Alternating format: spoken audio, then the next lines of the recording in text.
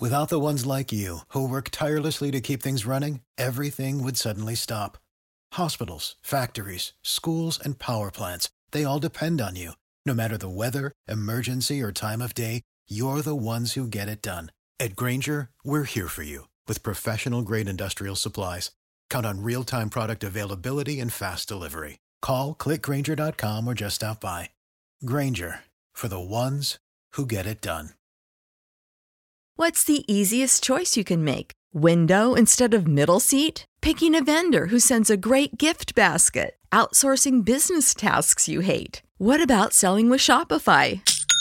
Whether you're selling a little or a lot, Shopify helps you do your thing, however you cha-ching. Shopify is the global commerce platform that helps you sell at every stage of your business. From the launch your online shop stage to the first real-life store stage, all the way to the did we just hit 1 million orders stage. Shopify's there to help you grow. Whether you're selling scented soap or offering outdoor outfits, Shopify helps you sell. Wherever and whatever you're selling, Shopify's got you covered. Sign up for a $1 per month trial period at shopify.com/try. Go to shopify.com/try now to grow your business, no matter what stage you're in. Shopify.com/try.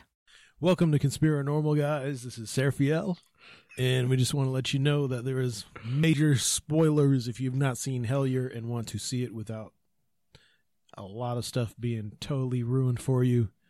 If you care to be surprised, which there's a lot of surprises in it, so that'd be good to see it fresh. There's a lot of spoilers in here, so you should probably not listen to this. Sorry. Yeah. If you want to watch it, if you don't mind spoilers, go ahead and listen. Yeah, and if it just piques your interest, if you absolutely need some unheard new Conspiranormal, you can always go to patreon.com/Conspiranormal and check out some of those bonus episodes that you've been meaning to. Yes, please check those out. So, if you haven't watched Hellier, go watch it before listening to this episode. If you want to watch Hellier but you don't mind spoilers, then go ahead and listen to this episode. All right, thanks, guys.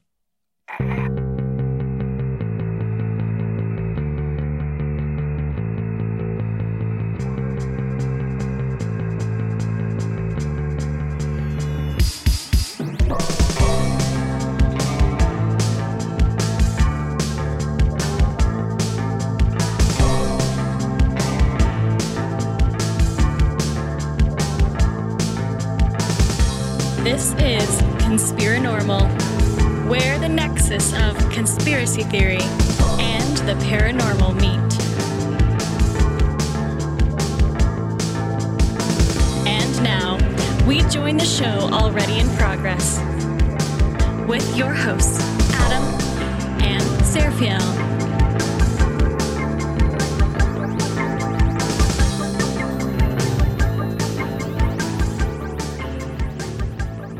There's an awareness there where he doesn't. I don't know. My friend Tyler thinks that he's actually some god hiding as a human because he just should not exist.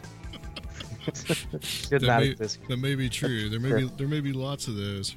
Well, I'll tell you, I have enjoyed Hellier. Thank you. Sorry, dropped my pen. I had kind of purposely avoided it watching the first season. I just had not. I had not gotten. I'd heard so much about it. I said, well, maybe I'll get to it at a certain point.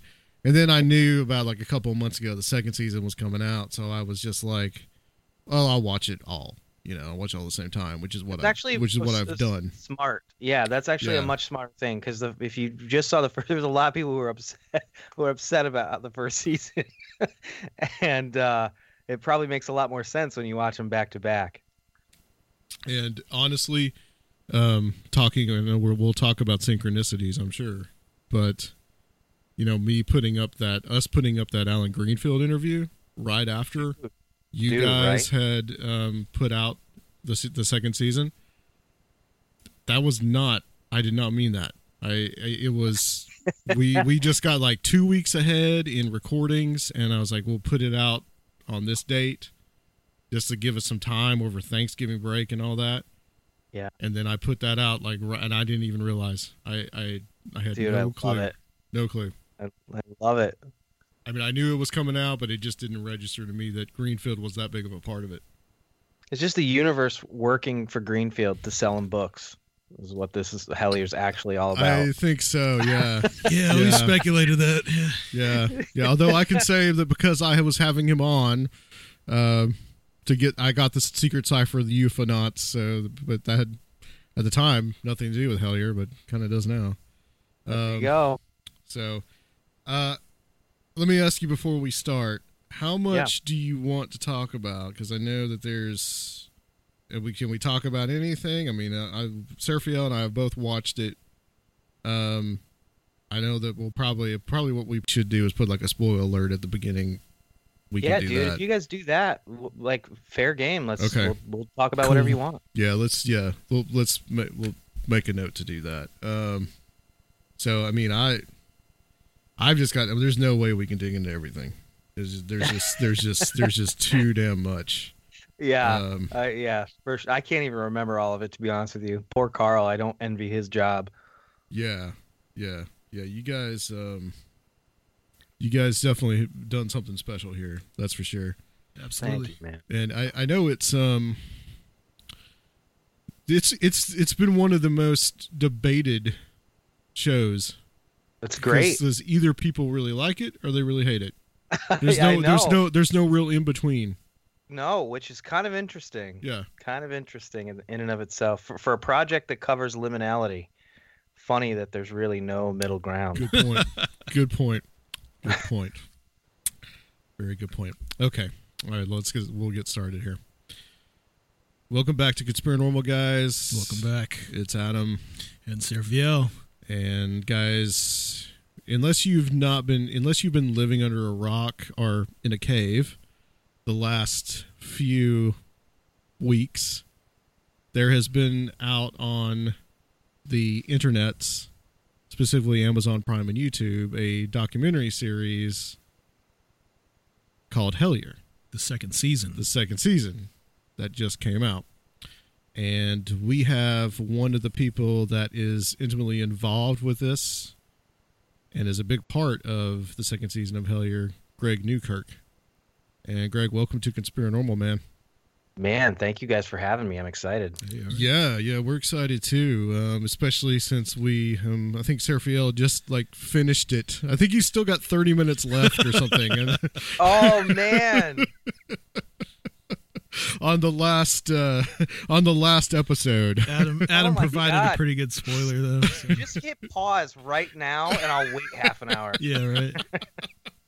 Yeah, there's so much, and man, it's like we've kind of been we were talking a little bit before, like we've been circling each other for a while, because as I told you before, I remember you from Ghost Hunters Incorporated, and then we've had on a few people that have been on that I mean, John Tinney, we've had on several times. Aaron Goulias, I don't think you're familiar with him, of the Saucer Life. He got a nice little cameo in there. Cruising with State Guys are another good friends of ours. And Ren Collier. I know you know Ren. Of course, you used Ren's program. NAQ.io, Yeah, that is like basically the computer program of the Secret Cipher of the Euphonauts. And much easier than doing it by hand. Yes, yeah, much easier. And we had, not that long ago, about 2 episodes ago now. Yeah, 2 episodes.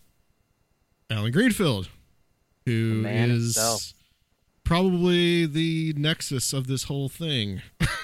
Yeah, for sure. We were just joking about how Hellier just seems like the universe's way of selling Alan a lot of books.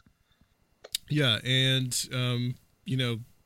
when I put that show, I had absolutely no idea that Alan was as involved in Hellier in the whole show, the whole story that as he was. I didn't have any clue. And Aaron Goulias puts us up on his Twitter and says, if you're interested in Hellier, check out this interview that Conspiranormal did with Alan Greenfield. And then you retweeted it, which is basically how we talked about you coming on the show. So love it. I guess, man, let's just start from the beginning. Like, how did this happen? You started becoming involved with like this case that had to do with goblins and that are kind of similar to the Kelly Hopkinsville stuff, which is something we just talked about not that long ago with John Tinney and Aaron Gullius and Richard Haddam. Yeah, it's insane. I mean, this is nothing I ever would have expected to be involved in. It happened in 2012. I got an email from a guy who said that there were little creatures coming out of a mine shaft on his property in rural Kentucky in the town of Hellier. And they were tapping on his kids' windows at night. They were scaring his family. They took his dog. And he claimed that he was told by a man that we both knew, Terry Rist, that I was well equipped to handle these problems. And he sent this email to my old Ghost Hunters Incorporated email address, my old website, which had been defunct for years. And none of it really made any sense to me. It still doesn't really make a whole lot of sense to me, because if you were to have gone to that site, you knew Ghost Hunters Incorporated. It was a bunch of teenage kids with axes and swords and torches on the front cover wearing bowling shirts, Didn't make any sense that someone would say we were well equipped for this type of problem. And I just thought, well, it's just somebody messing around. It's one of my friends. And I sent him an email and I said, well, listen, I live in Canada now and I can't just come down to Kentucky. So you have to give me some evidence, some proof that this is going on. And he's like, okay, fine. And he sent a bunch of pictures of these 3-toed footprints and some very in true paranormal fashion, some very indecipherable photos that he said showed the creatures themselves. And the footprints were enough to make me go, oh, maybe there's something to this. And then this guy just disappears. And that's sort of where everything in Hellier takes off, is years later trying to find this guy and see if this even ever happened in Hellier, Kentucky. And that just sort of cracks open a bigger, wider, weirder case that we've been chasing down for 2 years now. So you never found him? No. As I understand. Nope. That's actually the first season is us realizing, number one, not only did we not find him, but we found out nobody by the name David Christie, which is the name this guy gave, nobody by this name ever existed in the broader Pike County area. So David Christie, as far as we know, is not even a real person. The only reference to this guy, Terry Rist, who eventually ended up emailing as well with coordinates and very cryptic phrases like, why did you stop when you were so close? The only reference to that guy that we could find was in the very back of Alan Greenfield's book, Secret Cipher of the Euphonauts, in an interview with Terry, where he talked about going into underground alien cave bases and cleaning them out with a bunch of like Vietnam veterans, and then performing, strange magic in order to repel or summon extraterrestrial entities. Meeting Indrid Cold was another thing in the interviews. So really, really weird connections to stuff that, me as someone who came from a ghost hunting background, I never had any inkling of and never really had a whole lot of interest in. But now, 2 years later, I've learned more about, ritual magic and ufology than I ever have learned any time before this. Yeah, you've definitely gotten into the weeds on a lot of this material. You mentioned something there in the email. Maybe I didn't catch that in the first season, but this David Christie person said that he knew Terry Rist. Yes. And you knew Terry Rist. So this was possibly someone that you may have encountered at a certain point and not have known it. that's the way that it sounded to me was like it was somebody that I knew well, that somebody that I'd had, that I was fairly intimate with. But number one, I've never met anybody with the ridiculous name Terry Wrist. Right. And no one has ever said to me, hey, I like to hang out on the internet and go by the name Terry Wrist because I used to blast aliens underground back after I got out of Vietnam. So, so I'm fairly confident that I do not know this guy. Although you did doubt that possibly that, because Terry Wrist, terrorist. That's, yeah. I think when I read that in Secret Cipher as I was preparing for that interview, I didn't even spell it out for myself but it's terrorist essentially. But yeah, when you actually see it written, you don't think about it. But when you say it, you're like, oh, I get it. Right. But you did find someone that actually may have known him at a certain point. Yeah. Which was interesting to me. You were in Cleveland, Tennessee, which is about 20 miles from where I grew up. But Oh, no joke. Yeah.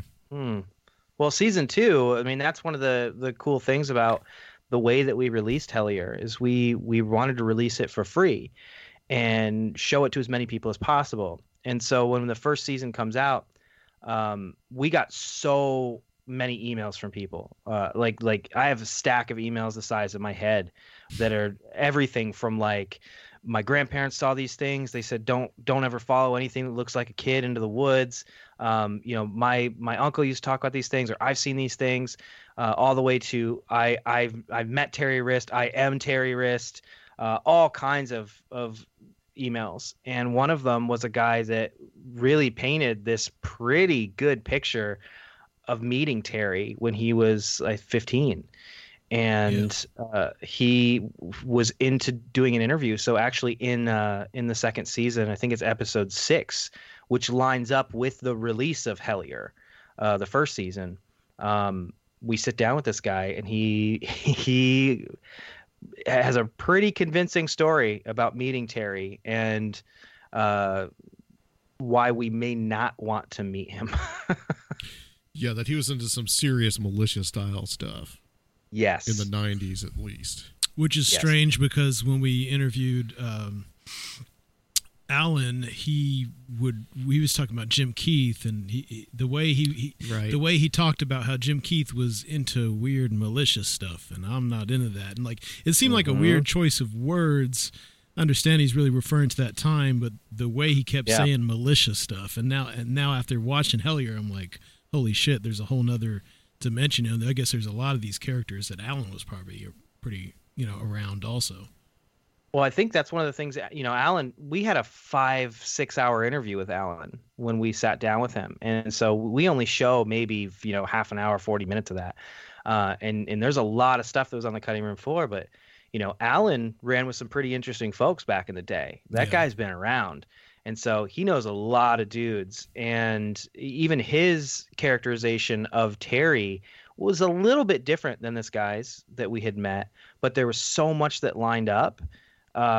It just seemed, it was just really tough to disregard anything that this other guy had to say. And there was a real thriving group of anarchist militia types who were very against the government and were into some really weird esoteric stuff back in the 90s.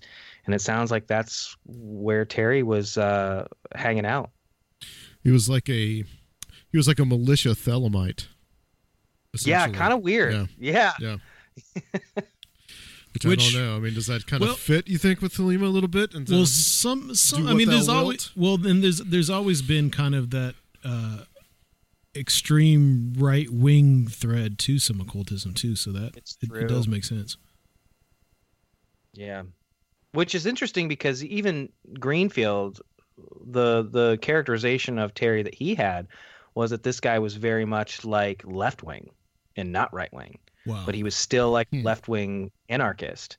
But wasn't he talking about like shooting the ketchup bottles and like communists or? Well, that was the other guy. That was Right, the other right, guy who was right. talking about that stuff. So that's one of those okay. things where yeah. there's this weird bit where it's almost like if this is the same guy, people were seeing different sides of him. Or he's playing a game with them. Or he's playing a game, because this guy seems like he'd be very intelligent. Even Alan says he was what we would call a hacker. He was a smart guy, and even the other guy who met him, Vaughn, he was like, no, he was really well read, really intelligent, and he was always testing you to see if you could reach up to where he was at. Otherwise, he didn't want anything to do with you. So I know that in the first season that you guys speculate a little bit about, and your thought process is that Terry and Alan Greenfield were the same person. we thought that right up until we met Al. And it's interesting that you said that, because when I read that in the book, The Secret Cipher, I thought to myself, it seems like he's interviewing himself, or this is something that he's making up for some kind of interesting reason. Yeah, but, or like it was information he couldn't share under his own name for some reason. You know? Right. Yeah, something like that. And whatever reason that would have been, he was kind of interviewing himself, and this is kind of like a story or an allegory that he's doing. But what are your thoughts on that now? Oh, I don't think that at all now. Okay.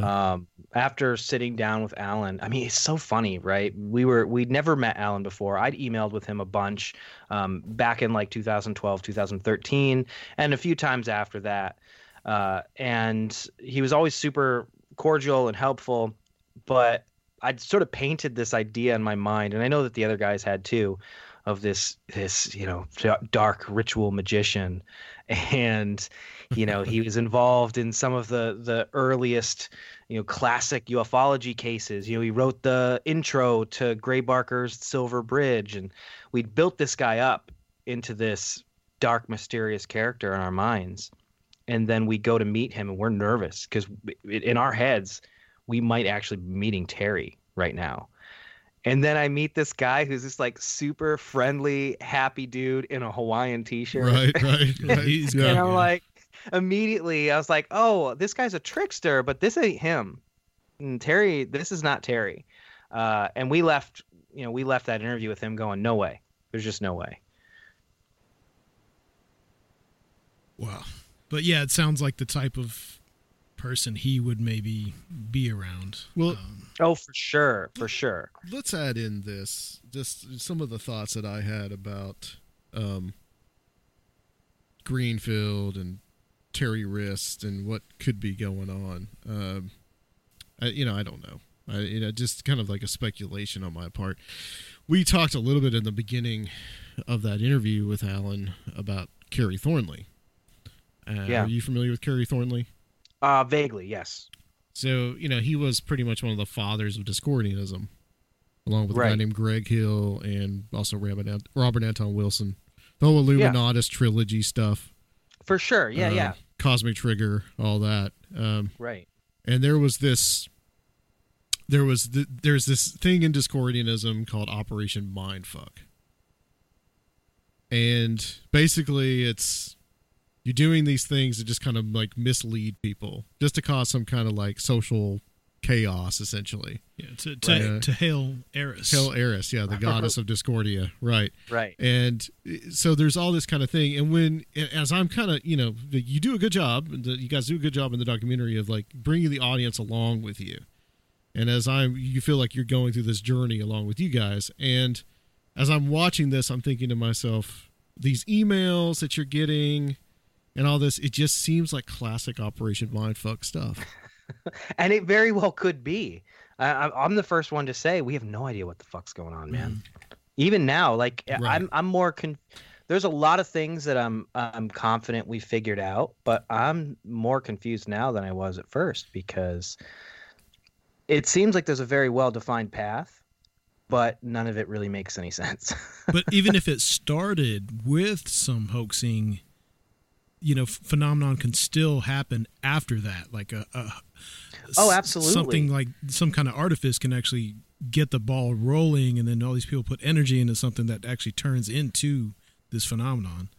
Well, that's one of the most fascinating things that we dive into a little bit in the second season. Yeah. Is some of the parapsychologist George P. Hansen's work. Yep. He put out a book called Trickster and the Paranormal, which very, very thick and very academic, but the ideas that it presents are fascinating because it's all about, you know, marginalism and liminality, and about why it tends to be marginalized people or people in a state of change where a lot of this paranormal activity happens.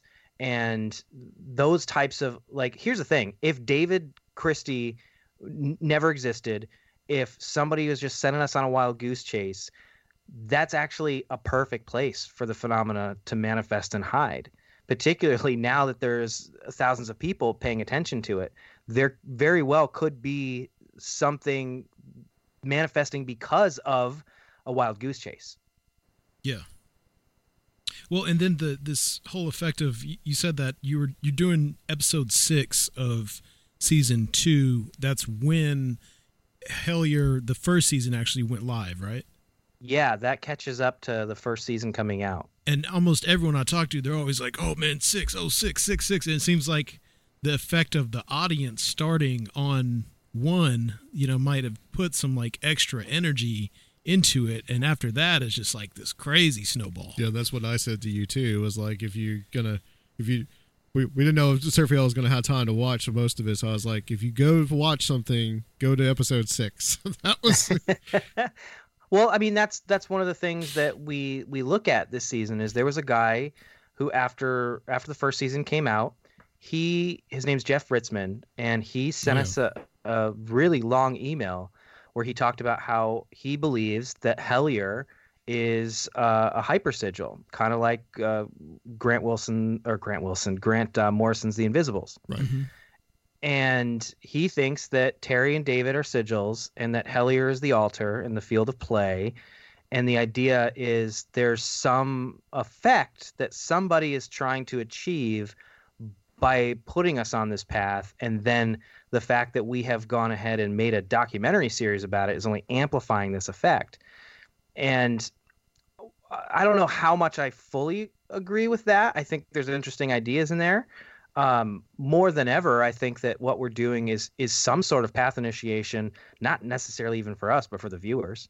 You know, there's a lot of people who are talking about occultists in particular who reached out after the first season and said, you guys are doing an initiation. Like, all the signs are there. You're doing some sort of a ritual.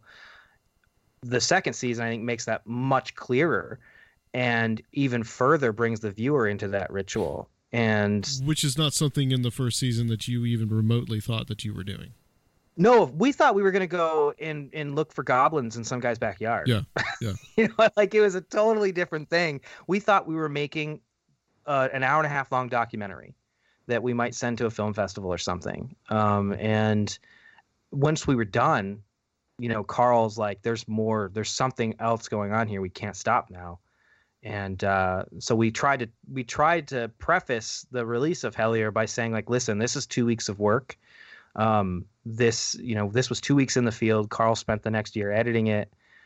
We tried to say, like, listen, this is a prologue to something bigger. This is a prologue to something bigger. And that's season 2.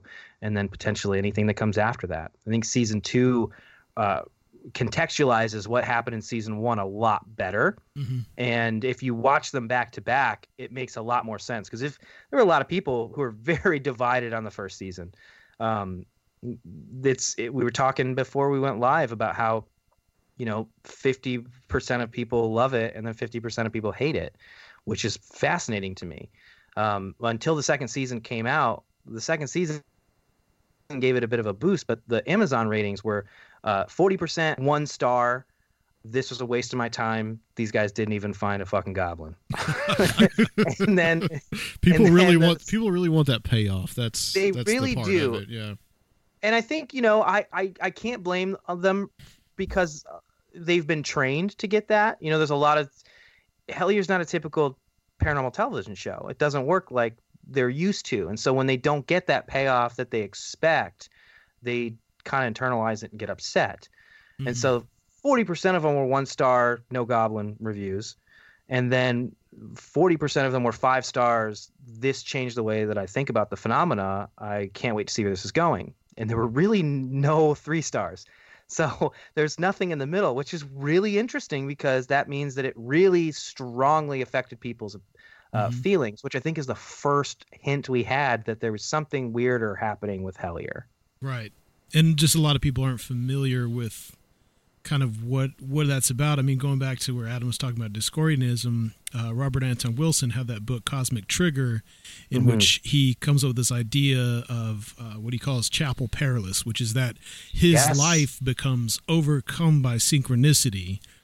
Yeah. And the only way to leave the chapel perilous is to become an agnostic. Right.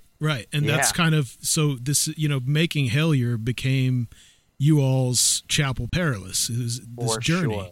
And so a lot of people aren't familiar with this, ideas of synchromysticism and these kind of things. So a lot of it's really abstract. I think, like what Greenfield says, is that especially Hellier is really going to be popularizing these ideas, I feel like. Well, the thing I'm proudest about with Hellier, and I know that the rest of the guys, I can speak for them on this too, is I've never seen a program prompt so many people to buy so many books. Yeah, that's great. And they get to do their own research. Like, that's the thing. Like, we're just giving people a toolbox and saying, here, take what you need and leave the rest, and you can do this too. And I mean, the book list for season 2 is like 24 books deep. And people are reading weird stuff that they've never would have ever read before. Have you printed off a bibliography or anything? No. People have been begging us to do it, but somebody actually went and made a really great Goodreads list. So people can actually go and find that and then just see pretty much every book that was referenced in both seasons. That's cool. We'll have to share that with the audience. Yeah, it's cool. Let's talk a little bit about Indrid Cold. Now, this whole thing, this investigation that you guys went on trying to figure out who Indrid Cold was, or whether Indrid Cold was still alive, which, by the way, I remember seeing that, and I talked to Aaron Gullius a little bit about it, that whole thing about Indrid Cold being dead, and that odd tweet. So it's interesting you guys brought that up. Yeah. So do you feel that was kind of a dead end? That was just another rabbit hole that you went down that didn't go anywhere, or is there more to it? That's a tough one to answer, because I think that's changed for us a bunch of different times during the filming of Hellier. The first connection to Indrid Cold, Carl found from that first email and reading the secret cipher.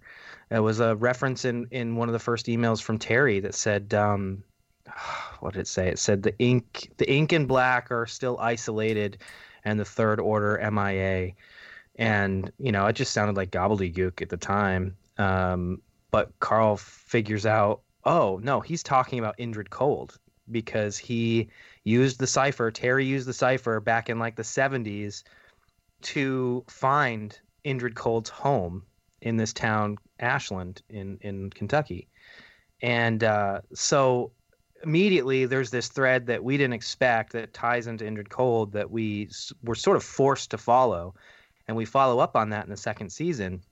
And we're pretty certain that we found the place where Terry allegedly met Indrid, which, of course, this place was bulldozed and the house isn't there anymore. It's a parking lot now.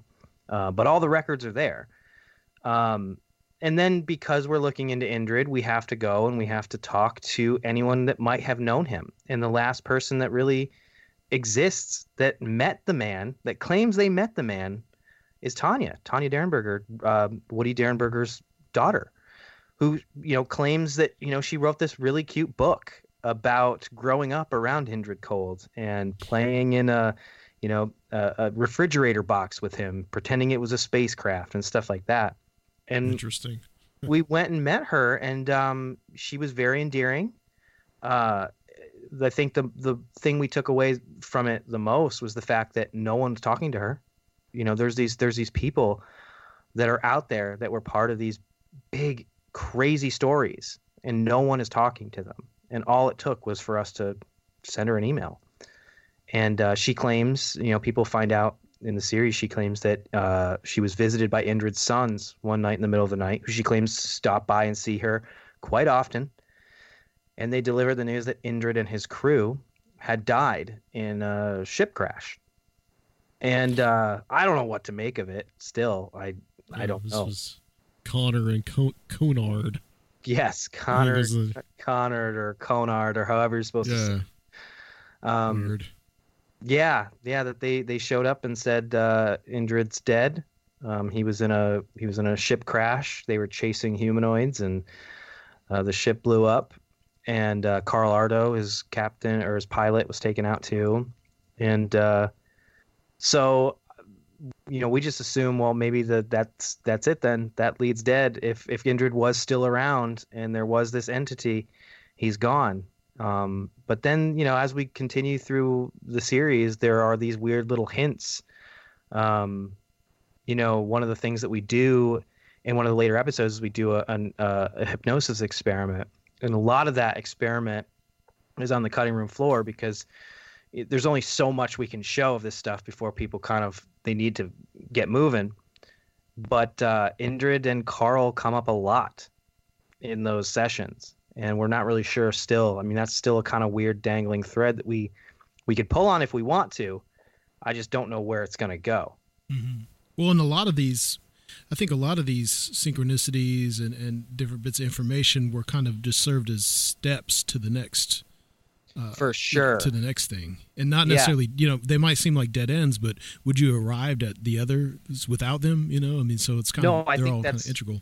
I think that's exactly the point, is that sometimes these things, it's something that Alan tells us when we interview him, which gave us a lot of context. He said, you're on a path. Stop paying so much attention to the person who placed the markers and just follow the path. Right. Otherwise, you're going to drive yourself insane. Right. Yeah. Yeah, that was a very, very interesting discussion you had with Alan. That was, I actually got a lot out of that. So you guys eventually end up in this place called Somerset, Kentucky. Yeah, a lot of stuff about Kentucky. I mean, getting lucky in Kentucky. Yeah, we go getting lucky in Kentucky.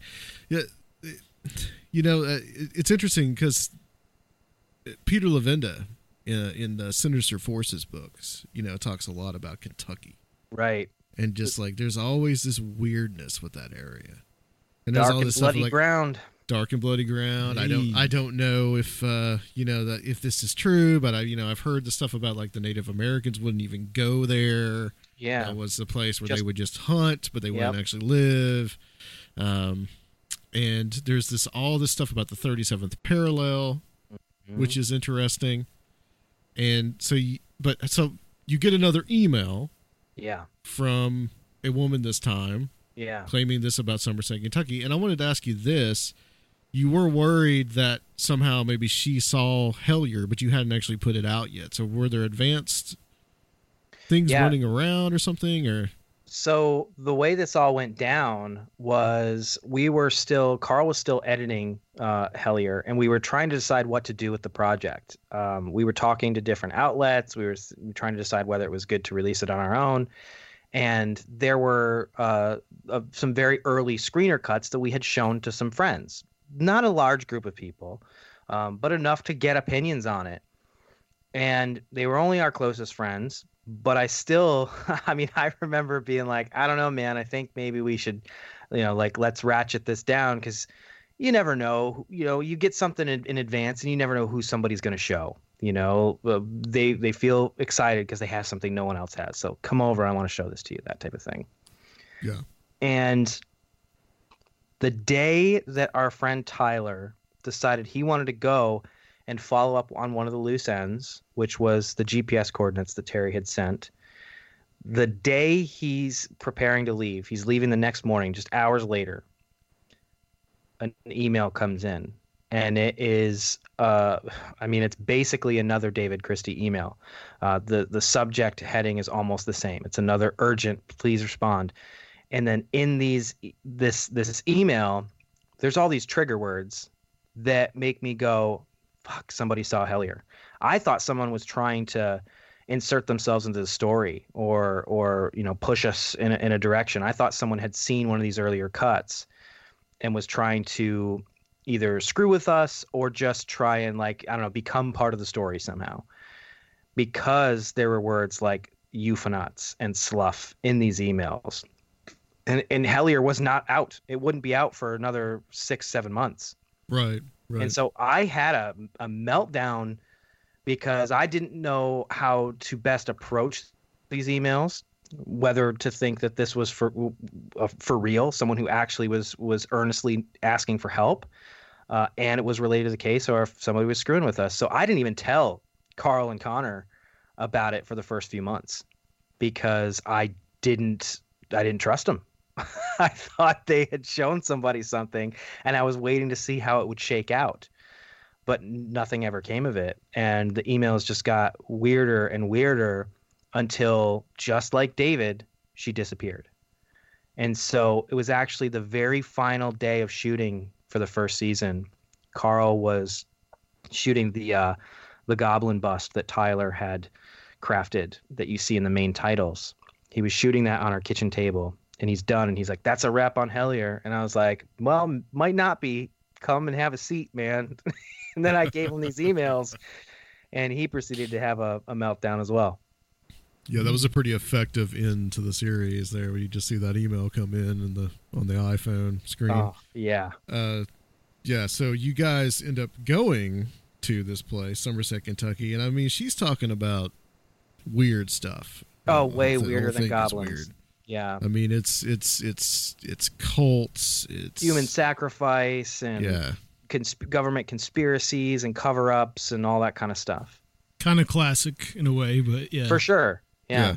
Yeah, your classic kind of conspiracy narrative, especially in these political times. You hear a lot about that now. Oh, yeah, for sure.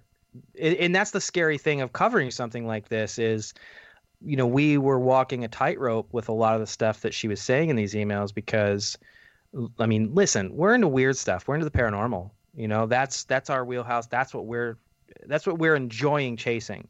Right. We aren't like Pizzagate conspiracy theorist type people. That stuff, frankly, scares me. And I don't really want to get involved in that type of thing. But here we are with something that's very close to satanic panic type stuff that was experienced in the 80s. Right. And we don't want to spark that flame anymore. Hooded figures and weird stuff. Right. Government mind control, sacrificing. Was it Operation Monarch or whatever? Yeah, just all that kind of stuff. Yeah. It gets, and then also you don't want to feed into someone's potential pathologies. Also, absolutely, because that's very common that a lot of people with different issues and schizophrenia, things like that, really latch on to those, to being the, like, how can you be the ultimate victim? You know, that is like the ultimate victimhood. Yeah. And of course, then we find out the reason this woman disappeared is because she's in jail and she's not going anywhere. And she claims to us that she's in there on trumped up charges because she was looking into this thing. And she still believes that the only reason she's there is because she decided to try and look into the same stuff we were looking into. And the government threw her in jail. Right. But you do a little more sleuthing in Somerset, and you find out that there's a lot of weirdness there just in that area, that it gets even more strange. Yeah, we didn't expect, frankly, the type of stuff that this woman was saying to pan out into anything. Because it really, when you read the emails, aside from the trigger words and the fact that it's a strange parallel to the David emails, it just sounds like really paranoid ramblings. And the type of stuff that, you know, you can see it in Connor. When Connor reads the emails, he's upset. He's angry because he doesn't want to go look at this because he normally would never take it seriously, but we have to because of those parallels. It just seemed so pointed. We expected it to not really pan into much, you know, these hooded figure stories and these cults and, you know, government conspiracies and all this type of stuff. But then we start asking people in town and they start corroborating the type of things that Amy's saying without knowing Amy even existed. And that's when we got really nervous because we have these very sane, normal people who are telling us these very insane stories. They sound a little better coming from them. And I think it's just because the problem with paranormal research in general is, it's a very subjective thing. So you're doing a lot of interviewing of people who have had experiences, and those people are only able to explain those experiences according to their own lives and their own lenses. So for someone like this woman, she might have seen a group of people doing something strange in the woods. It could have been a completely harmless pagan ritual, right. But to her, because she's from the Bible Belt, she's saying, "Oh, there's Satan worshipers in the woods," and you have to take that in consideration. Yeah. But there's a lot of weird stuff about Somerset that people can find pretty easily doing their own research, and it's everything down to odd crime histories there, the like major cult figureheads that have been there and settled there, and even geological stuff. Yeah, that's really bizarre. You guys talk about that a lot. This huge the quartz deposit. And then the piezoelectric stuff. And then the concentration of people with mental issues coming from this area, like almost a certain percentage of the entire state of Kentucky's. Oh, the mental health is out of control. Yeah.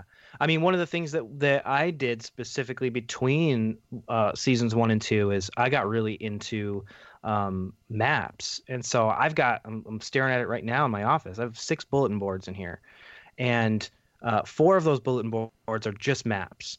And so I have a map of cave densities in Kentucky. I have a map of geomagnetic anomalies in Kentucky.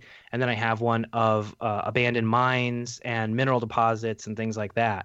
And when you start to overlay those on one another, you start to notice there's really interesting overlaps between places that are particularly involved in this case and other big paranormal cases, and cave density, high geomagnetic anomalies, and even some mineral deposits and like old mines and caves. We didn't realize, we saw on the map, Somerset is in a massively red area when it comes to cave density and geomagnetic anomalies in particular. It wasn't until we met Nate in Somerset who showed us why there's such a really weird anomaly there. And he talks about this giant quartz deposit. It's one of the largest in the entire world, one of the top 3 largest. And because of that geomagnetic anomaly and because of that quartz deposit, there's a piezoelectric effect that happens in this place, which if you start to look into a lot of parapsychological ideas about the causes of people's paranormal phenomena, the piezoelectric effect comes up a lot because it can affect your brain, it can affect your eyes and give you hallucinations and things like that, which could be lending itself to the mental health problems in this area. And the geomagnetic anomaly is so strong in this part of Kentucky. It's one of the strongest, weirdest ones in the country. It actually is so strong, that anomaly is so strong that it pulls the Van Allen radiation belt down to meet it. So you have this extreme as above, so below thing happening right above Somerset, Kentucky. Yeah. And there's all this stuff about, and we're really getting into the weeds on this, but you do this experiment where you did this hypnosis experiment with this guy. I think you had... the director of the one that put it all together. Carl Pfeiffer. Yeah, sorry. Yeah. Carl and Connor confused. But you did this, and it's like that Hellier was a doorway or a gate of somehow. And yes. Somerset was on the fringe. I mean, this is like Lovecraftian kind of stuff. Oh, there's definitely like an ancient, brooding terror type vibe to everything that's going on. Season 2 is so much darker, and I mean, people can go back and see when we're in that tunnel at the end of season 1. We talk about feeling this weird feeling like there's something really old that's asleep, and it just sounds like we're hearing it sleep talk. And that was amplified so much in season 2 because, when we do these, the part of the reason we did the hypnosis experiment was because we wanted to use it as a way to try and extract usable, actionable information from some inner place or outer place, depending on the implications of this experiment. And Carl says a lot of really weird stuff. Like he effectively predicts the future when he's doing this as well. He predicts stuff that we're going to see days later, but he also talks about how the purpose of the Hellier Project is to open a gateway and to let them back in. Who they are, I don't know. He says that the goblins, the so-called goblins, are the minions of it, whatever it is. Yeah. So yeah, I don't know. I don't know what to make of it. There's a lot of people who've connected, the power name Parsons, which pops up quite a bit in the series, to Jack Parsons, and the idea that maybe somehow we're doing some weird new version of some Babylon working. I don't know about that. Well, I was going to bring Parsons up. Now, one of the interesting things, and I think this is a nice segue into this, is that Parsons, whenever he would do a rocket launch, he always invoked Pan. Yeah. Pan is a figure that features quite heavily in the back half of season 2. So how did this come about? So where did we get to Pan here? We, one of the cool things, like I said, about putting Hellier out for free and making it as widely available as possible is people come to you with tips. And this wasn't so much a tip as it was a weird timing. But a friend of mine who used to write for an online magazine I run reached out and said, I have a copy of a book that I think you might be interested in. And it's a book by a guy by the name of Jim Brandon, not his real name, called Rebirth of Pan. And it's become kind of a holy grail book for a lot of Fordians because it's super, super hard to find. And copies of it, like even a bootleg copy of this thing, is $150. So I was thrilled. He sends me this PDF copy that he had to hand scan from in a library that he had to drive a couple hours to go to find this book. And the book lays out some really interesting, fascinating things about weirdness in America in particular, and the idea that there is some sort of reawakening earth spirit this guy just calls Pan. And I read it in one sitting because there's connections to three-toed footprints and the idea of Sirius. Sirius is another thing that pops up heavily in season 2. It talks about power names. Greenfield writes a lot about Sirius. Greenfield, yeah, exactly. Yeah. That's one of the things that's part of the climax of season 2 is this ritual that involves a blue star. And all of this stuff is laid out super plainly in Rebirth of Pan. And so I start looking at this idea of the masks of Pan and faces of Pan through the years, and just it plots out this really fascinating case that there is some entity. When I say Pan, I'm not necessarily talking about the Greek god. I'm more talking about this energy, this spirit. Yeah, it's like a force. This intelligence, that exists. Right. That shifts and changes and appears to people in different forms throughout history. And I start to realize, well, maybe that's this ancient thing that we've been feeling this whole time. And because of some of the things that pop up with the number sequence, like Connor cracks what the numbers are. They weren't actually coordinates. They're just a coded message to do a specific ritual that has to do, again, with this idea of Sirius and the invocation of Pan. So we end up actually doing an invocation in the final episode that was a pretty huge deal, particularly for me, somebody coming from a very authoritarian Baptist background. Like, I was supposed to be a Baptist minister. So while I have dabbled in like chaos magic here and there, I have never done an invocation, no ritual magic, and that was basically I'm functionally pagan. After was Dana a little more familiar with that? Yeah, Dana's been a hedge witch, since she was 16. She's been practicing. What is a witch hedge witch? I never had heard that term before. I saw it in the documentary. It's really just a term for a more like folk magic based witch. Dana likes that term in particular because hedge witches typically lived on the edge of town, and so you had to cross a liminal threshold to meet the hedge witch in that liminal space. So she goes by that in particular just because of what that means and what that stands for. Right. Okay. But yeah, she's been a practicing witch for years. And so, she's far more familiar with that type of stuff. And when she asked me, because I was not supposed to do the invocation, it was supposed to be her. But she wasn't feeling it, and she was like, it's not right. I don't really have a connection here. And she asked me to do it, and I was not exactly into it. That was a big deal. And it's kind of interesting the way that it all works out, because it's that idea of that journey into the underworld to learn something. And I learned then, well, I ain't a Christian.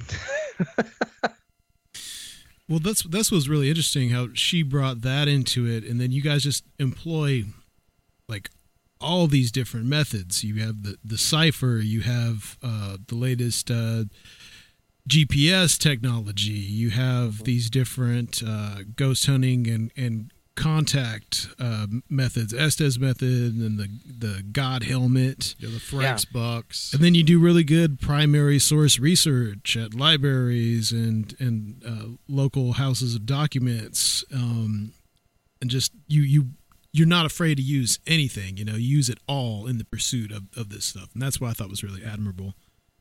That means a lot. I mean, it's kind of scary to move outside of what people expect. And, there's a lot of people, we caught a lot of flack from people who are like, well, these guys are looking for goblins. Why are they using ghost hunting equipment? Well, dude, what's a goblin? Please tell me that it's not some kind of ghost-like creature. Because I really honestly think they all are probably coming from the same place, whether that's a mental place, whether it's some kind of a psi type of thing that's happening where they're more poltergeist than anything, or whether it's, whether they're these, I don't know. I don't even like to say the word interdimensional because it sounds so cheesy, but whether it's some sort of an interdimensional creature or whatever, we don't, or just spiritual or something that we are like a non-corporeal kind of thing. Why couldn't we use ghost hunting equipment to try and talk to Bigfoot? There's a lot of really weird things that happen around Bigfoot sightings that cryptozoologists typically don't like to acknowledge because they're not into the woo-woo, A ton. Yeah, I'm sure you know Timothy Renner. Of course. Yeah, his music. Wilderness Geist. Yep. Yeah, exactly. I've said it many times. Him and Joshua Cutchin are working on a book that is going to be really, I think it's really going to change some things in the cryptozoological world. I love it. It's going to make a lot of people really angry, and that's kind of the way it needs to be. People need to be shaken up. Yeah. It's kind of what you guys are doing with Hellier. Oh, for sure. Exactly. Yeah, there's a lot of really people that are really rubbed raw by what we're doing, and I don't understand. I understand intuitively why, but it doesn't really make sense because we're not really stepping on anybody's toes because we're doing everything and trying to make people read books and use new methods of investigation. Has anyone come at you guys saying that they felt what you were doing was irresponsible in a way, that it was too much, that you guys were trying to open this gate and you should be careful? And dude, if you saw the emails that I've been getting for the last week, because Hellier's only been out a little over a week at the time of this recording. This is the kind of, it can be fun, but it's not so fun sometimes. Part of sifting through all of the emails, and there's people who are like, you're being led astray, it's Satan, you're opening a doorway, or you're always going to get those. It's insane right now. And then there's people who are saying like, well, we got a lot of flack for the abduction experiment. the first one in particular, because people thought it was extremely unethical, which it's not. It would have been if we didn't tell the guy what we were doing, like if he didn't know and hadn't signed up for it. But I think there's a lot of people that don't like the implications of what we're doing, and the idea that, you know, I think it's obvious at this point that the viewing audience is part of whatever ritual is happening, and there's people that are uncomfortable with that too. So yeah, there's a lot of people who aren't into this idea of being part of a giant hyper sigil or whatever it is. Are there occultists who have contacted you and said that it should be more, you know, because they all have their different systems? Might they think that it needs to be more organized, that it's too just, you know, like you guys are just trying to blow open this gate, and that, you know, have you got anything like that? Not as many as I expected. In fact, I think the most supportive community has been the occult community, because I think they see things happening here that we might not see, which is part of how we got to where we're at, was with their help. And so, you know, yeah, there are little things where they're like, well, maybe I would have done this different, or I would have done this different. And of course, there's always a handful of people who are like, oh, I could have done this better, and you guys are stupid. You don't know what you're doing. Guess what? You're right. We don't know what we're doing. We're literally just following the path. Well, there you go. I mean, that's the magical path. You're being the fool. Yeah. Exactly. Right. Exactly. Yes. Exactly. And I think that the occultists who have been so supportive understand that, and they see that journey. And people like, you know, Greenfield, Alan himself, sitting down with him and going, what you're doing is really important. And he is saying, I'm too hesitant to give you too many of my thoughts, because I don't want to ruin that journey for you. And I think that's the right attitude. Well, it's so funny, Greg, because as I'm watching this 10-part series, and much more on to the second season rather than the first. Yeah. I felt that this was stuff that Seraphiel and I have been talking about. We've been talking about this stuff this whole entire year, essentially. Yeah. Oh, that's interesting. And it's just, and I had no idea. I had no idea. So, and I really felt like you and your whole crew there were going down the similar path to where we had been going down. And probably a lot of other people at the same time. That's exactly what I was going to say, is I don't think we're alone in this journey. I think there's something waking people up and pushing them down a path at the same time. And most of those people they don't have the luxury of a podcast like you guys. They don't have the luxury of a documentary project following them like us. Mm-hmm. That's another one of the things that we get a lot of emails about, are people who are going, you are basically following what I've been going through in my life, and now I have more confidence to follow this path that I've been put on. And so I don't think we're alone in this. That's exactly my experience.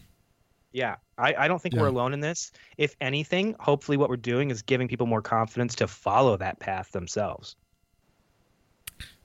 For me, just personally, you know, I have some just things in my own personal life where I've just been following this path, and the Secret Cipher has a key role in some of that for me. So when you pull the Secret Cipher out in season 1, I'm like, what's going on? I love it so much. Then it just keeps rolling from there. And definitely, like, when I said that episode with Alan spoke to me, it's like I felt like, you know, he's telling me, okay, you know, this is because there's certain things right now, you know, I'm trying to get kind of squared away and, you know, move on to the next step. And I was like, that's what I felt like he was telling me, you know. So it's you have this, like, this audience interaction that I don't know if it was intended, but it's definitely there, and it's definitely palpable. And I don't know so much as if it's intended, as we're aware of it now, and so we can speak to it a little bit more this season, because the first season made us aware of the audience interaction. And so we've made a bit more of an effort to invite that in the second season. And I mean, it's I think it was Tim Binnall said to me, my friend Tim goes, do you think that the that your initiation was successful. And I was like, that's assuming the initiation's for us and not for the viewer.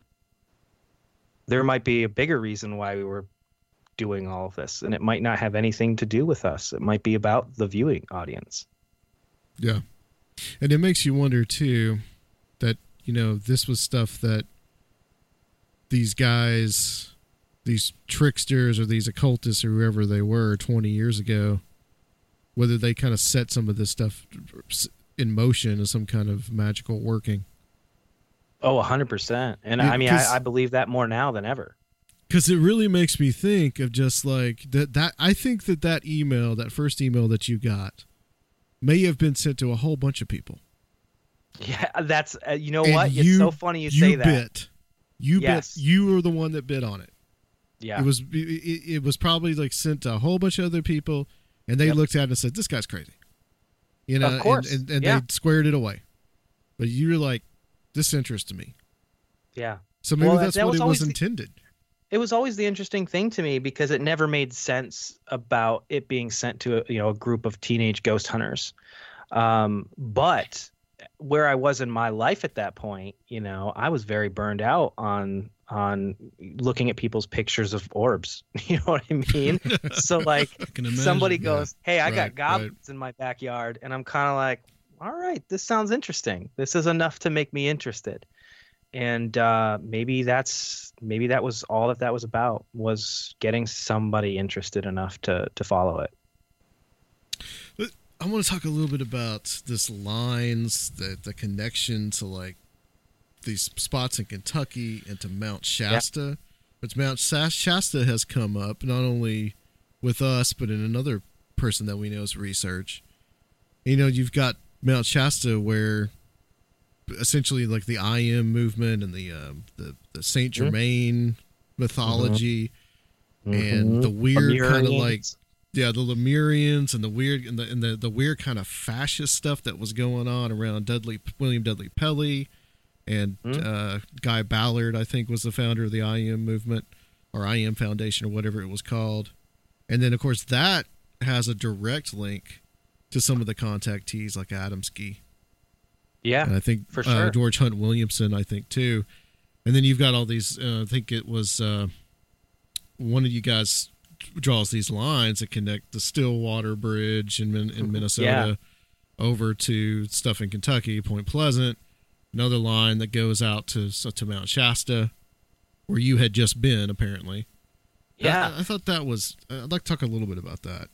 The lines is something that Carl came up with.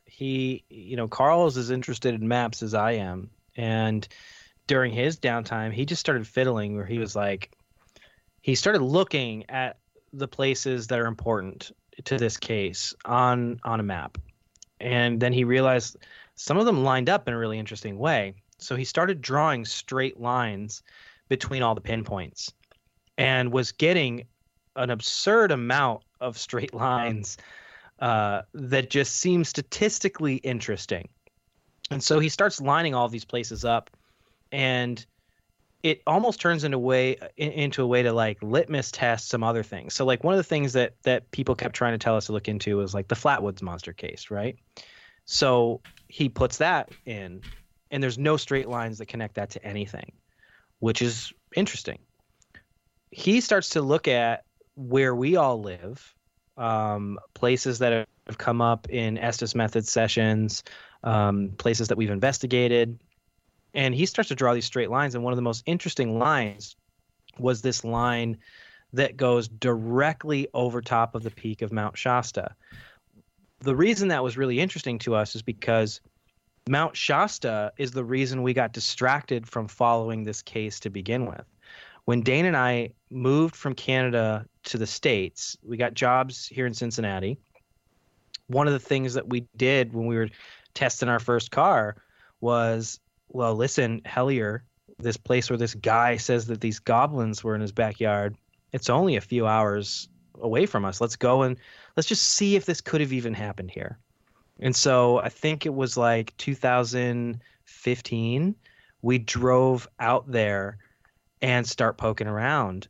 and talking to the locals and showing them these photographs. And then we found a place that looked very much like the house that David describes in his emails, where this happened, and it looked like it'd been abandoned for about 2 or 3 years.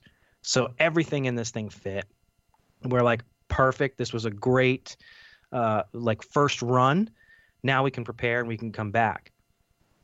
Literally like a week or two after that first run to Hellier, we got asked to do an episode of Finding Bigfoot, and we went out to Mount Shasta for 2 weeks to shoot a special episode, because they were looking into paranormal Bigfoot cases, and those guys on that show won't touch that stuff with a 10-foot pole. They don't.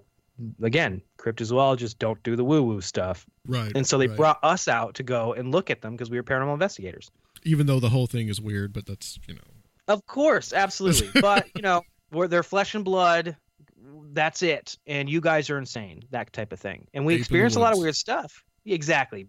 Really, for some reason, the best hide-and-seek player in the world is a gigantic hairy ape that hangs out in people's backyards. I don't understand it, but that's because it's a ghost. But what do I know? Anyway, we do this episode, and then our lives change quite a bit. We start to get a lot of attention, and we start getting offers to do other walk-ons on other shows, and we get more cases to look into. We start doing stuff with our museum, and we just never go back to Hellier. So it was really interesting that Shasta lines up, not only because of the connections to like underground cities and that type of weirdness and high strangeness in general, but because that was the thing that initially distracted us from following up on this case sooner. So was he inspired by ideas of like ley lines or the old straight track, Alfred Watkins and stuff like that, or did he was just experimenting? I think he was just experimenting, and then he started to think more about these ideas of ley lines, or the ideas that the Fae, they only moved in straight lines. That's why in places like Iceland with the elves and stuff, they don't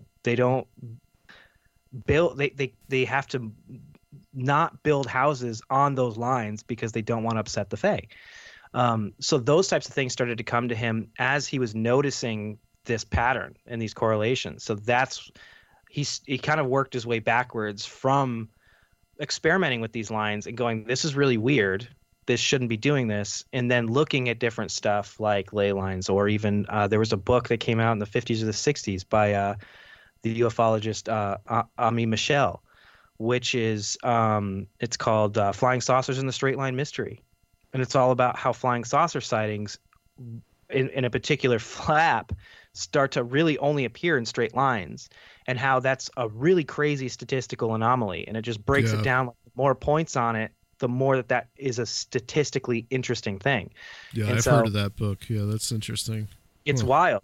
And we don't, I mean, honestly, we're not quite sure what to make of it yet, other than it's interesting and it's significant and we need to pay attention to it. We just don't know what exactly it's showing. Yet another way fairy lore and ufology overlap.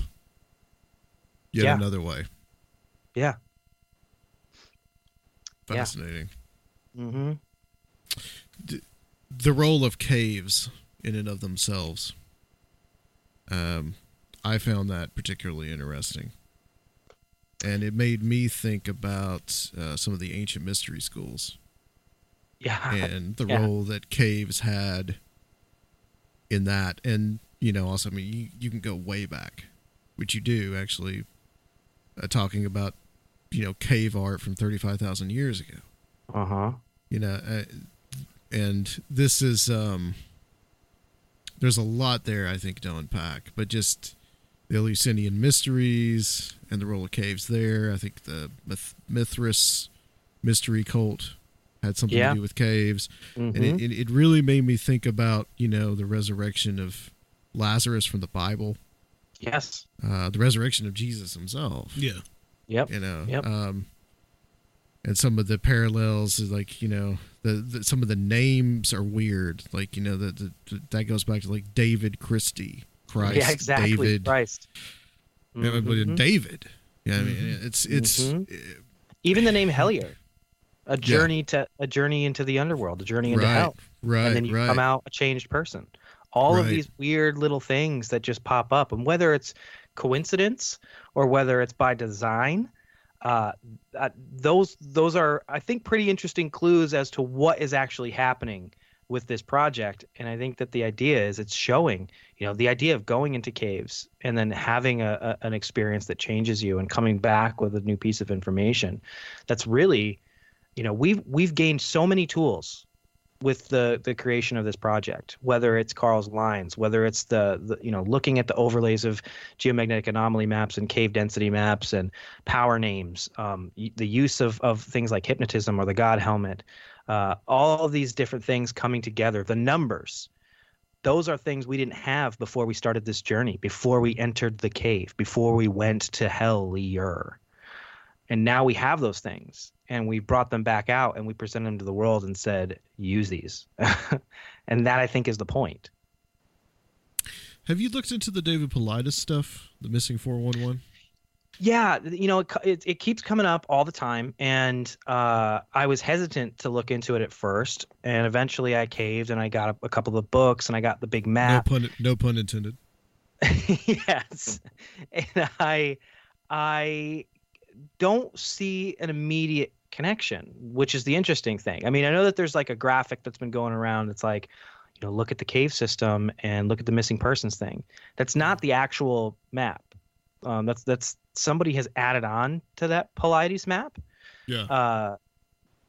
When you actually overlay the map on any of our stuff, like there's not a whole lot of stuff that actually happens in Kentucky in a lot of his research, at least not anywhere near where we're looking into. So I don't know if it overlays at all. I think the work is interesting, but I don't know if it's directly connected to any of the stuff that we're doing.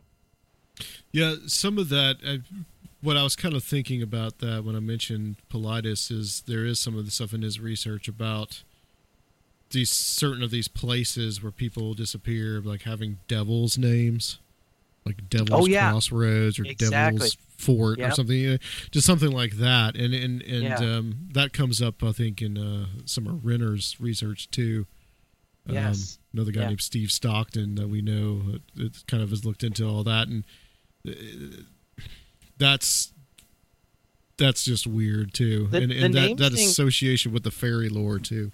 The names thing is really bizarre and really interesting because we keep noticing that popping up. The first thing that really drew our attention to that was that book Rebirth of Pan, because in it Jim Brandon gives this small list of names that seem to attract a lot of paranormal activity around them.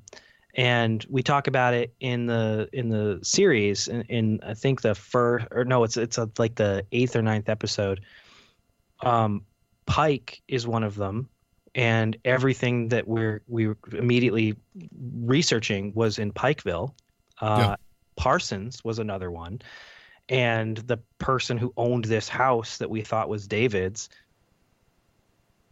we thought might have been David, like his last name was Parsons. Parsons continues to pop up, Jack Parsons, and Faye, like words that have to do with Faye. So like Fayetteville and places like that have a super high amount of weird paranormal activity. And like Pike is just another word for like pixie. So that was one of the originators of that was Pike, Pixie, Faye, and then Fayetteville. And you start to notice that. I think it was actually Jim Brandon who coined the Fayetteville factor thing that Lauren Coleman started running with later. So there's a weird thing with names. It's one of those things I don't know how it works, but I know that there's correlations and they're interesting and they're worth paying attention to. Right. Well, that's the thing about this stuff is like, it's like you gotta really sit down and really think about it. And once you get into the weeds with this, I mean, did you ever feel like at a certain point that you were going crazy? I still feel that way. You still feel that way, yeah. Yeah, dude. You're in the Chapel Perilous. Yeah, we're constantly, there are multiple points, particularly during season 2, where I think every single one of us quit because it was just too much. And we kind of had to just be reeled back in. Somebody else would reel us back in. Fortunately, we've not all gone insane at the same time. The day that happens, I think all hope is lost. But fortunately, we all choose to go nuts at different times. It's hard not to. It's hard not to feel like you're going crazy because without the context, talking about this type of stuff to somebody, you can't just walk up to somebody and start talking to them about this stuff without them thinking you're nuts. You need that context. Yeah, we've definitely experienced that ourselves. I was just say, I'm sure you don't know anything about that. Yeah, it's trying to explain what the secret cipher of the Euphonauts is a little hard. That's although now we can just say, "Hey, man, you seen Hellier?" Right. They're gonna go. What is that? And then you're gonna have an even bigger problem. I did want to share that we actually talked about this on the show. Well, our favorite item from Rebirth of Pan was his theory about why weird stuff happened in trailer parks.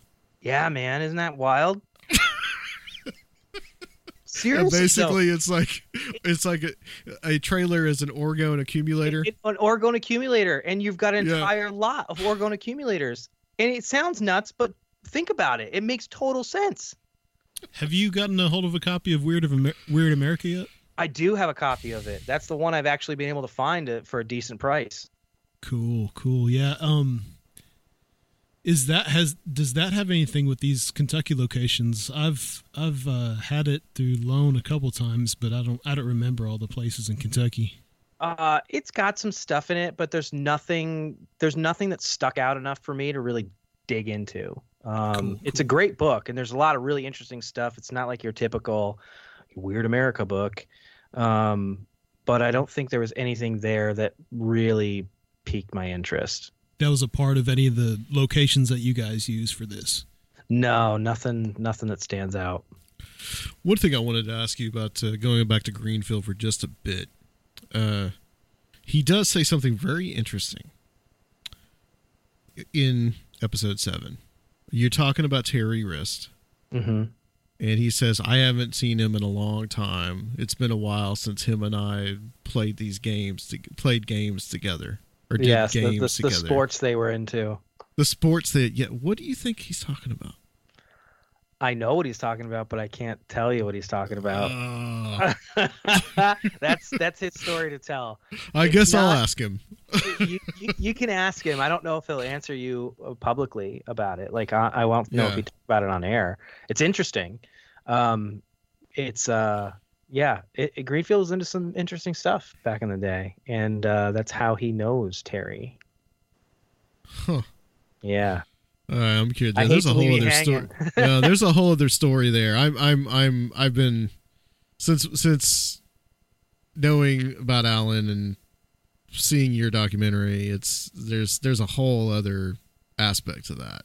There's a whole other story. I'm glad there is, because one of the issues that we have now is there are people who come out of the woodwork to say, well, I'm Terry. And because Greenfield has this information that he doesn't make publicly available about how he knows Terry and how he met him, he's been able to give us information so that we can go, okay, where did you meet Greenfield? Yeah, he alluded to the code word or something. Exactly. So we have information now that we can keep close to our chest. So when somebody does come out of the woodwork, which they do and they have, and there are people literally right now trying to pretend that they're Terry, and I'll ask them, okay, how did you know Alan? Where'd you meet him? And there's no answer. You think he's still out there?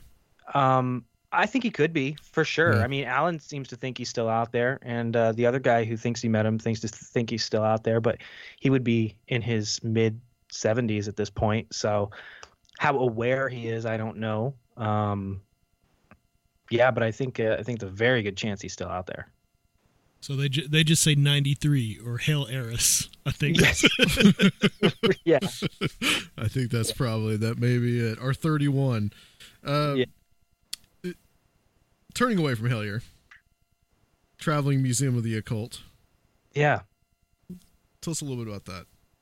The Traveling Museum of the Paranormal and the Occult is something that Dane and I have run now for about 5 or 6 years. It is a traveling display, exhibition of things that are allegedly haunted, cursed, or historically significant to paranormal research and investigation. And it's something that we started quite by accident. We've been poking around in dark corners for almost 20 years now. And so we just became known as the weird kids who liked this type of stuff. So people would give us things, or we'd get stuff from cases that people thought were haunted. And we were actually, it was an event we were doing here in Kentucky. We were actually giving one of the only 2 presentations we ever did on that original alien abduction experiment. And they gave us a table. And they said, yeah, you know, because your guys are speakers, you have a table. We didn't have anything to sell or promote or anything. So we were like, well, you know, we've got all this stuff that we've collected that's spooky and people have said is haunted and we've experienced weird stuff with. Let's put some out and let people interact with it. They never get a chance to do that. And so many people were interested and so many people had questions that we realized there was something there. And we realized the only real paranormal museums that exist are, you know, there's a couple of them in the Northeast and like New England area, and then there's one in Vegas, but people have to go to those. And since we travel so much to do speaking gigs, we thought, well, this is a perfect opportunity to bring this stuff to people.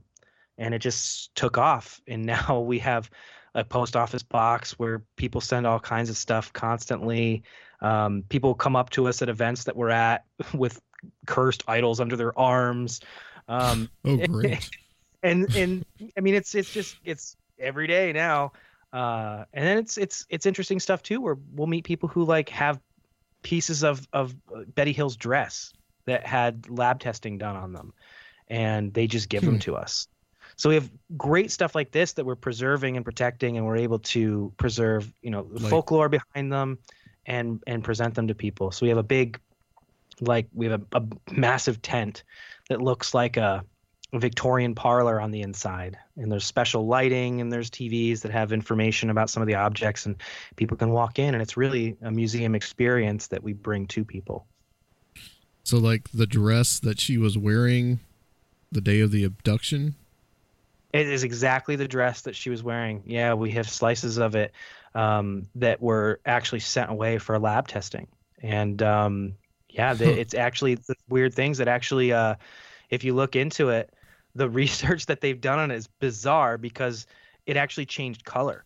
And obviously they're scientists, so they're trying to be as unbiased as possible. And they say that it was molecularly attacked. Can you cut off a little 10 strip for me, man? Yeah, sure. You got it. So what's one of the weirdest things that you got? I mean, our sort of unofficial mascot is an African idol that we nicknamed Billy because he's an idol. Womp womp. He was found under a home in Dayton, Ohio, bound in twine in a burlap sack. And it took us a long time to figure out where he was from. But the people that found him, they were experiencing poltergeist activity and terrible, terrible nightmares. So for a while, we called him the Idol of Nightmares because a lot of people that interacted with him would have terrible dreams. I even had nightmares after interacting with it. The EVPs that we'd get for it were only guttural screaming for the first several months. Eventually, nice. There were words that started to come out, and it sounded like there was personality there. You guys talked to John Tenney. One of my favorite EVPs was an interaction we had with Tenney. We were at an event in Ohio State Reformatory, and we did a big group session at the end where everybody kind of did their own EVPs with Billy. And we said, Tenney, let's do something weird. And he's like, all right. He's like, let me think. And then he kind of looks out into the crowd, and there's maybe like 150 people. And he goes, somebody yell out a word. And somebody yelled out the word goat. And he was like, perfect. Just weird enough. Everybody think of the word goat and just mentally project it to Billy, and we'll see if we can get him to say it in an EVP. And so everybody did this, and we play the EVP back, and it says, I am not a goat. John Tenney is a liar. And it's clear as a bell. And of course, everybody laughs. And he and Tenney have a very interesting relationship now. But we find out later, Billy was a Kisi figure from the Central Congo region. We actually met an archaeologist in Chicago who worked for the Field Museum. And he was able to find out Billy's a Kisi figure. They were figures that were used by the Central Congo people to to speak to their gods, to speak to their ancestors, to commune with the spirits of the land and the air, and they communicated in dreams. And the reason, at least this is what this guy said, was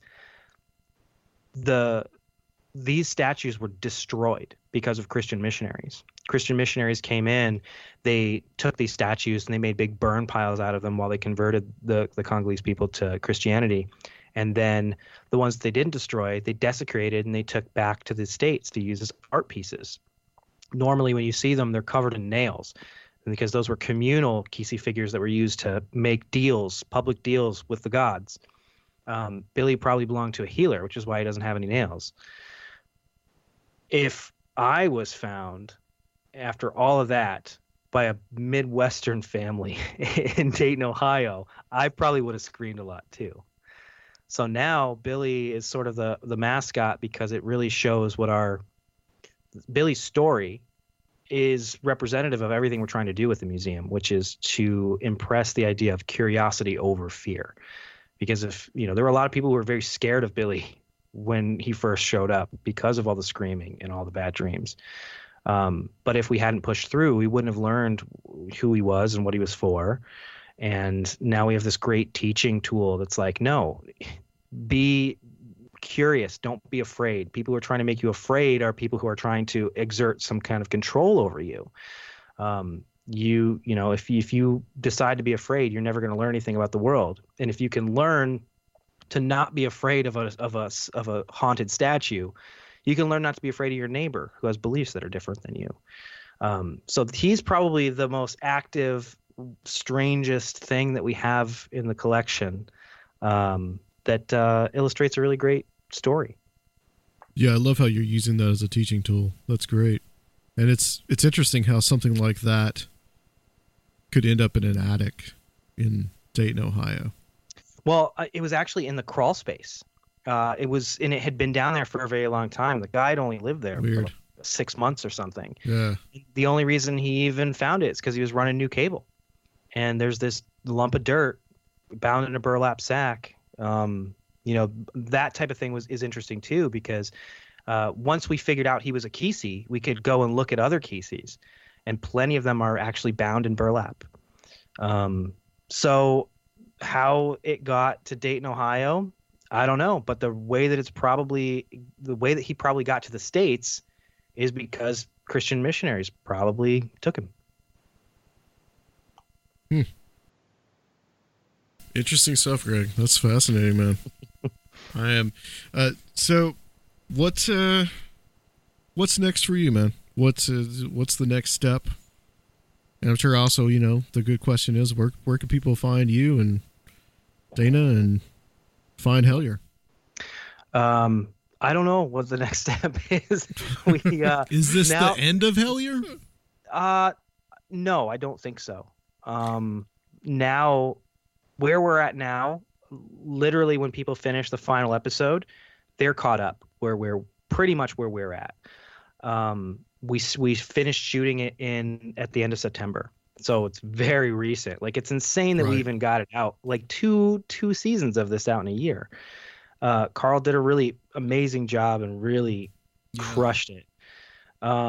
So people are caught up. 10 episodes too. I mean, that's a pretty big feat. Episodes, man, it's insane. Well, a lot of it was filmed before the first season was even out. So Carl's been picking away at it, but the bulk of a lot of the stuff that we shot, with interview wise and everything, came in September. So like Carl and Connor helped too. Those guys had Camp Hellier for the 2 weeks. They holed up together at Connor's place and just edited and did music and all that kind of stuff and color correction. So now people are pretty much caught up. I will say, this whole thing, every time we feel like we do something we're supposed to do, something else drops in our laps. 5 hours after Hellier went live, we got a pretty major, massive lead from somebody who watched it. So that I keep saying I can't do another season. It's so stressful. I cannot do another season of Hellier for like a year at least. I need to relax. We have another project that we're working on right now that has to do with one of the items in the museum. But I don't know if we're in control of that. So I don't know. We might be shooting more stuff sooner rather than later. I don't know. Sounds like this thing is it's a life of its own.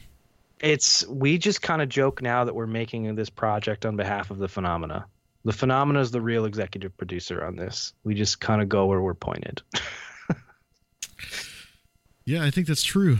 I think that's true of just the way that it interacts with people just in their own lives.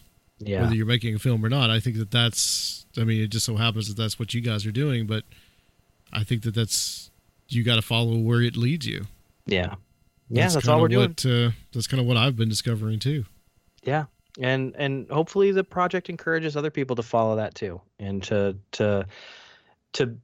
be curious and to have wonder about the world around them, and to maybe go and look into that thing that you normally wouldn't have looked into. That's our hope. That's our hope. Is it's re-enchanting the world. I think it's a good place to stop. Where can people find it, Greg, and also find you guys? If people want to see what's up with Hellier, they can watch the first and by the time they hear this, the second season for free. They can go to Amazon Prime and watch it. They can go to YouTube and watch it. Or they can go to hellier.tv, and we've got links everywhere. I do suggest people watch it on Amazon, though, because that actually gives us a few cents. And then if people want to learn more about like Dana and I, they can go to paramuseum.com. All right. Cool. Excellent. Thanks a lot. I think this is a great interview. Yeah. Thank you. Dude, this was so much fun. Thank you, guys. Yeah, stay on the line for us. We're going to close this section out, and guys, we'll be back to briefly close out the show on Conspiranormal.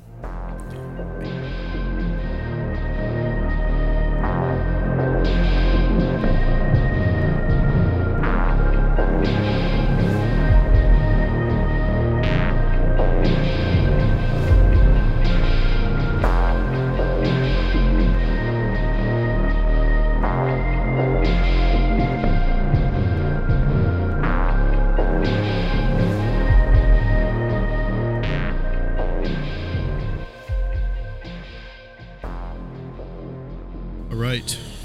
We're back. We're back, and that was Greg Newkirk from Hellier.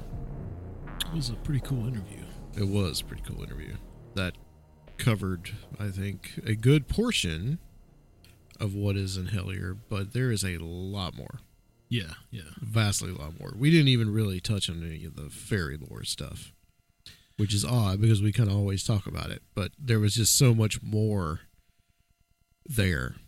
I was quite impressed by the show. I'm meaning Hellier. That I actually kind of deliberately avoided it for a little while because everybody was talking about it. I kind of wanted the Fuhrer to kind of wear down a little bit. Yeah. And then about like a couple of months ago, I knew that the second one was going to come out. So I was like, well, I'll just wait. Right. And then I decided, well, I'll try to get Newkirk on the show. So I watched it, and I will reiterate that just about almost everything in it reflected certain things going on in my own life. And I think that it also reflected things that you and I have talked about on the show, and that we've also kind of talked about in private and have kind of kept between ourselves that we haven't really talked about as much. Yeah, connecting dots. Yeah, connecting a lot of dots. The interesting synchronicity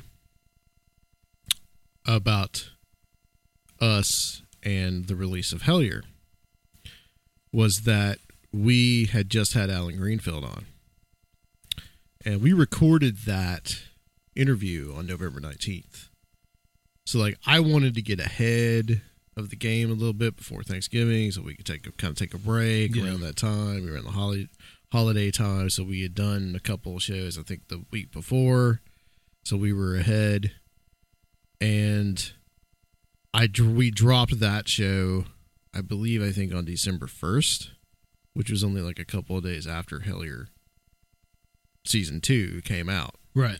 So it was a perfect drop on that show. Yeah, totally unintended. Yeah, Aaron Gullius tweeted about it, and then Greg Newkirk retweeted that, and I think he retweeted before you knew that Alan Greenfield would actually appear. I had kind of known some things about Greenfield and Hellier. Ren had said that he felt that there was a link to something that Greenfield had done.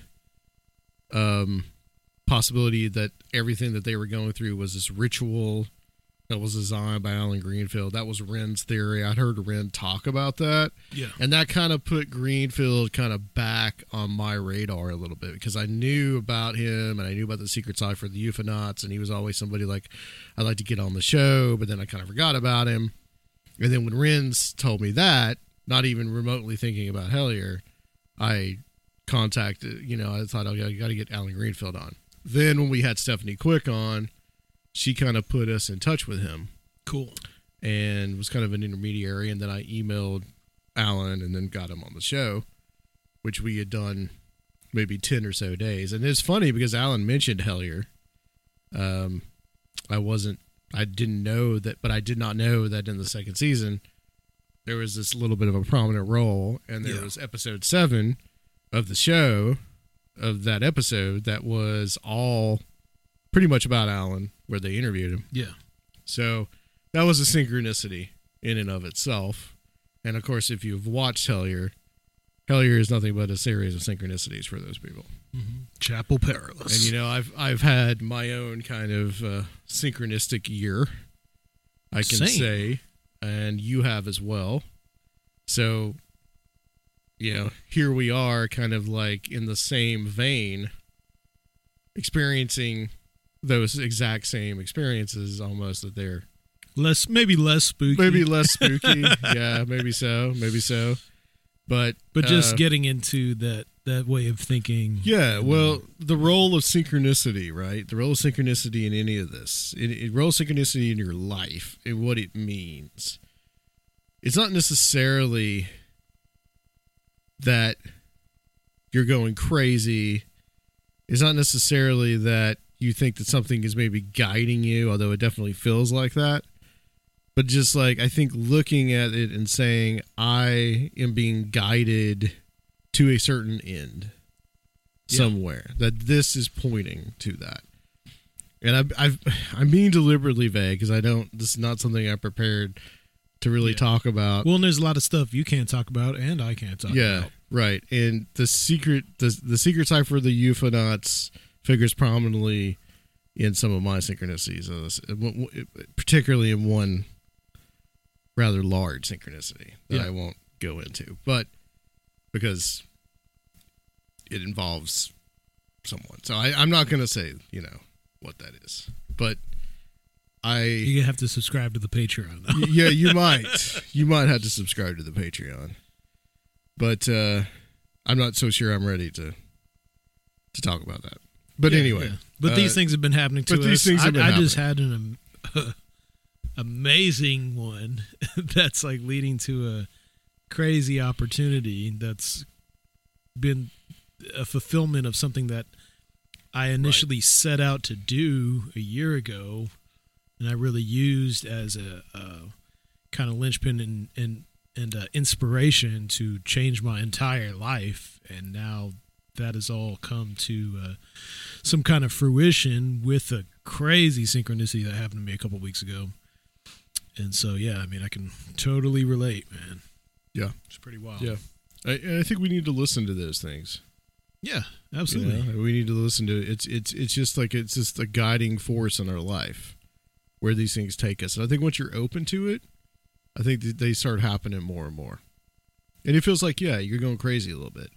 And it's also hard to convey that to other people that may not experience it. Yeah. Or may just not be in your shoes. Yeah. Thankfully, the person who I experienced this synchronicity with was there to see something like this. And that was just like, that added to it. Sorry we're being deliberately vague, folks. It just kind of is what it is at the moment.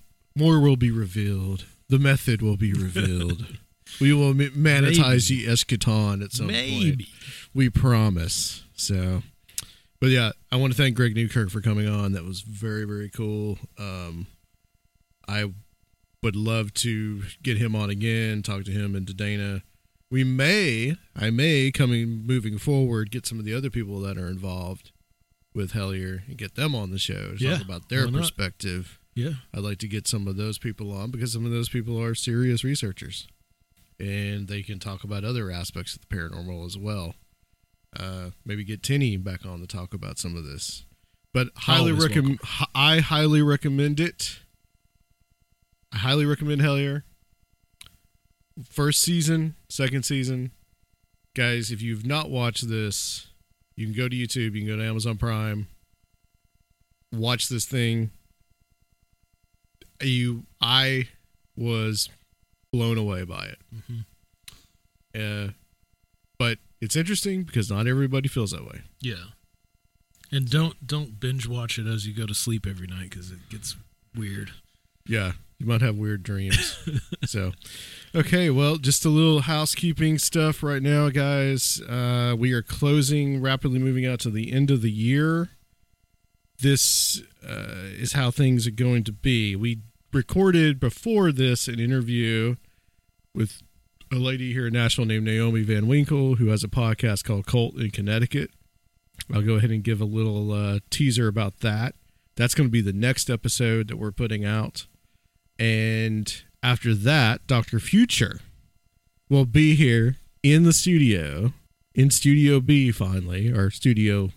It's Studio The A. studio. The studio, yeah. Sometimes I lapse. I go back to like 2 years ago. So he's going to be here in the studio. And then after that, we're going to do our year in review.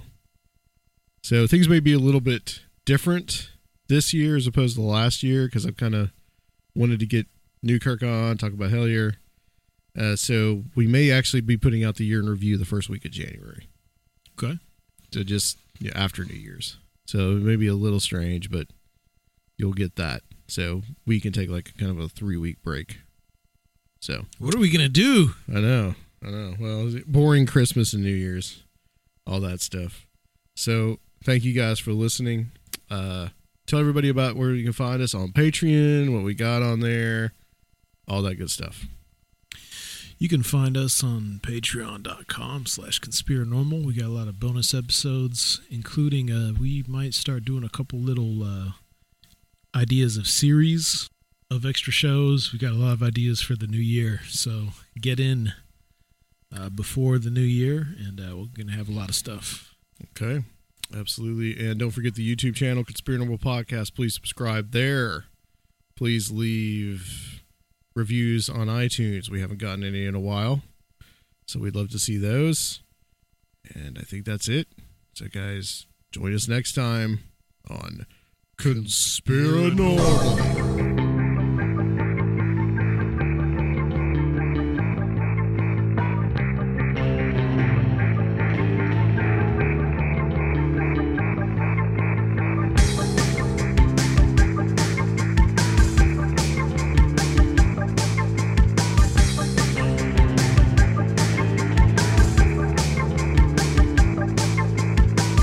If you would like to help the show, please consider becoming a Patreon at www.patreon.com/conspiranormal or leave a one-time donation at conspiranormal.com. And please check out our YouTube channel, Conspiranormal Podcast.